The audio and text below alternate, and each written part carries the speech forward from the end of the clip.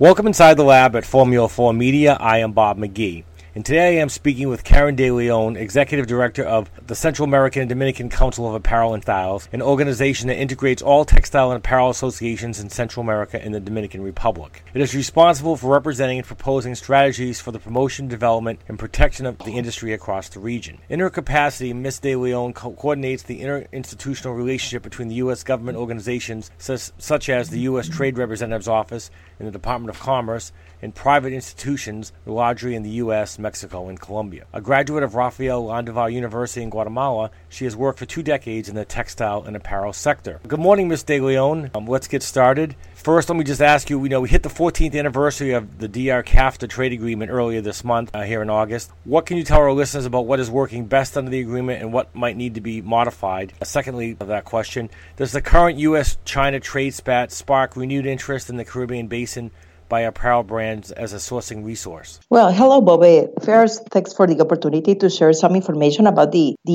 industry in the CAFTA region. About your first question, definitely. The free trade agreement between Central America and Dominican Republic and the United States, I think it's a positive example of what a trade agreement should be, at least as regards, of course, in textile and apparel industry. And in particular, the success for this sector is based on the yarn forward rule because it allows to integrate of the supply chain. Given the close proximity to the CAFTA region, to the U.S., the use of U.S. yarn is a natural outcome. Then the agreement helps to create regional supply chains by creating a means of intermediate goods such as yarn used in apparel to move between the countries too. This is reflected in the export numbers. For example, in the year ending in June of 2080, the export of the United States go to the CAFTA region have increased in 6%. And in the case of export of yarns, that represented 36% of the total U.S. exports. Then, and now, what could I change in the CAFTA agreement? Did you ask me about that? Is there anything you think in CAFTA that needs to be changed that would make it better for the countries involved as well as the companies involved? Okay. Well, maybe that provision that demand the expanded has to be originate because in some way, due to the changes that the market has had, in some way, the ability of U.S. to supply spandex has been limited. Now, about the fact that if the region is being the new focus of attention without a doubt, yes. But I would say that it has not been only by the difference between China and the U.S., but the interest began to become again latent at the moment that the U.S. government announced their official withdrawal of TPP. So the perception has been that many of buyers have been to re-exploring the real and concrete opportunities that it has in this region. And then I wanted to ask, since the passage of the regional free trade agreement, how have the textile and apparel industries evolved across the region? Maybe you could talk about influx of factories and brands more confined to certain countries. Of certain countries, I know about Gildan and I think it's Honduras. Have certain countries and brands done better in the region? And can you give our listeners, again, I know you mentioned some numbers before, some sense of the size of the apparel textile industry in the region? How many garments produced annually, types of products that are sourced there? Well, nowadays the textile apparel industry, it is integrated by more than 450 companies, producers of yarns, fabrics, and garment manufacturers. If we made the comparison of 14 years ago, I will tell you that the industry has been reduced because things happened at the same time that CAFTA agreement went into the force. For example, China's trade was liberalized and quotas were eliminated. So the first years of the agreement, the region reduced its market share. So over the years, the evolution that the industry had been not so much in number of the industries, rather it has developed the offer products with more value added. And taking advantage of the proximity to the market, the garment industry has become a flexible industry, offering diversified of products. At the year ending of June, the CAFTA region has exported to the U.S. 2,935 million of square meters equivalent. In U.S. dollar is 8,149 millions. Where being the main exports, cotton knit shirts, man-made fiber knit shirts, cotton underwear, hosiery, and made fiber woven shirt. The type of garment, is there any particular type of garment that's actually growing in terms of they're making more of them now, this starting in 17 or 18 than they were doing, say, 5 years ago? Yes, definitely. All the synthetics, especially knit shirts, including all the athletic garments. Of course, with the CAFTA benefits, we can use United States or Central American raw materials, and that is a very good advantage for us, because if we are competing with the Asian countries and we use polyester from the United States or from El Salvador or other Central American countries, we don't have to pay the duty of 30 or 32%. Then especially in synthetics, the region is growing a lot. Countries across the region, would you say, Karen, are doing the best in the textile apparel segment under CAFTA? Are there any particular companies, I mentioned Gildan, that stand out as doing the best in the region? I said companies, but I mean countries and companies, actually. Well, of course, Gildan has a very big operation in Honduras. Another companies like Hanes and Fruit of the Loom are based in El Salvador and Honduras too. Hanes announced a new investment in El Salvador a couple of weeks ago. Then they are growing in the region. But of course, we have more brands and retailers. For example, Walmart, Target, and Kohl's maybe are the majors. And brands like Nike, Under Armour, Lucky Brand, Old Navy, North Face.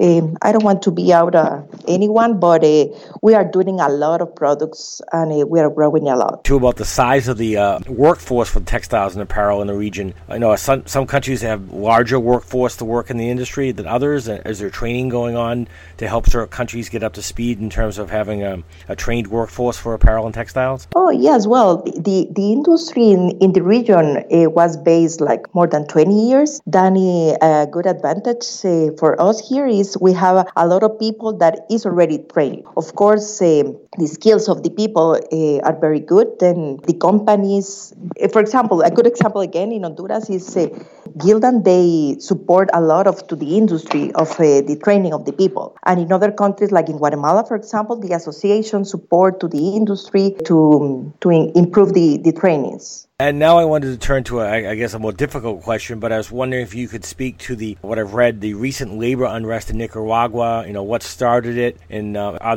they any closer in Nicaragua to a resolution on these problems? Just one last part about that question. I know that some brands, including Adidas, have threatened to pull out of sourcing in that market if there's no resolution. Can you tell our listeners, again, also where the situation currently stands, and if other countries in the region are prepared to pick up the apparel production from Nicaragua in the months and years ahead if the country does indeed lose production because of this? Well, first I want to mention that the turbulence in Nicaragua began in April when the government proposed reforms to the social security system. Unfortunately, to date, the situation has been quite unstable, and since that day, a series of violent marches and protests have been carried out in several cities of Nicaragua. The Catholic Church has acted as mediator of the conflict, but the talks have been interrupted. Well, for now, we hope the government of Nicaragua will allow the arrival of the mission designated by OAS so that together can look for possible solutions.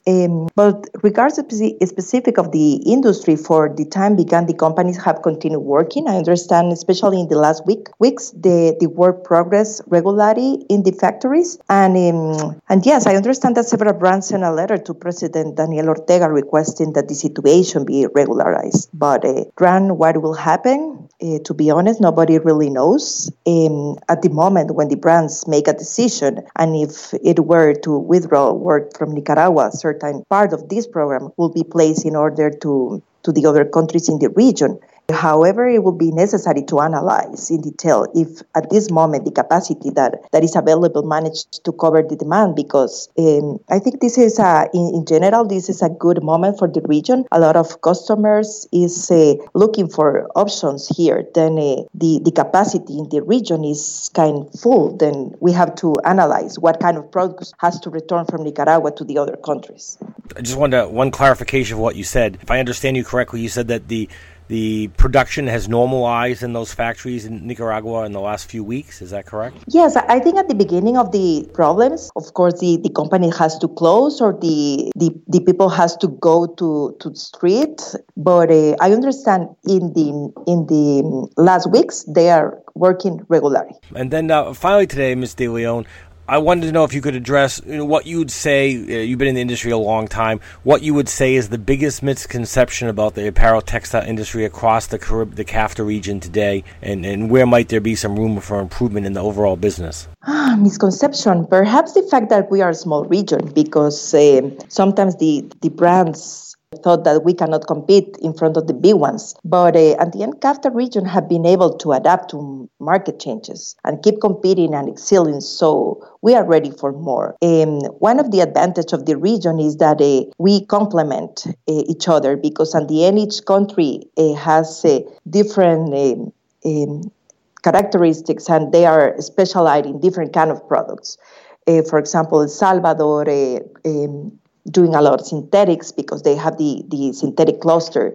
Honduras is produce high volumes, more basic garments like underwear, hosiery, even synthetic knit shirts.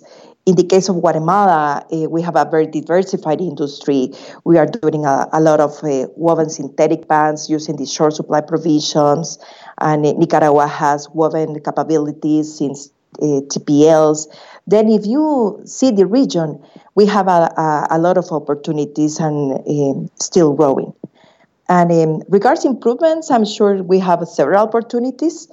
Maybe the first that I want to mention is about the capacities of the region, mainly in textile supplies. However, all countries are making significant efforts, and we already see companies reinvesting, and new investments are coming to the region, mainly in synthetic yarn production. This will take time, so we have to see if for now we have enough capacity of yarn suppliers. And another issue that I want to mention to improve is, of course, the government support, especially to improve infrastructure issues in trade facilitation, mainly imports and customs. Are all the governments in the various countries there in the CAFTA region equally supportive of the textile apparel industries within their countries? Maybe not equally at the same time. Of course, we have had changes in the region, and even that is we found support more in some countries in one moment, and maybe less support in other moment to the other country. But at the end, I think every country understands very well that textile and apparel industry is one of the most important activities in the region, is one of the activities that allow to people have a formal job. Then in some way, we find the way to looking for the support of them. Have there been any issue beyond Nicaragua? Is the wage rate in the other countries satisfactory to the workers at this time? In Nicaragua? In any of the countries beyond Nicaragua. Nicaragua, there was some issue, as you mentioned, about the Social Security. But are there any other issues, labor issues, in any of the other countries currently? Well, of course, every country, I don't know if you understand well your question, but at the end, every country has local legislation that allow to have a minimum wage. But in the industry, the people earn more money for their production and their productivity. Then the people who work in the industry, the most of time, they receive more money of the average in the country. So is there a piecework wage where the more pieces you produce, you make more money? Is that correct? Exactly. Okay. Exactly. Thank you for your insights today. I've been speaking with Ms. Karen De Leon, Executive Director of the Central American and Dominican Council of Apparel and Textiles in Guatemala City, Guatemala. And you've been listening to Inside the Lab at Formula 4 Media. This is Bob McGee.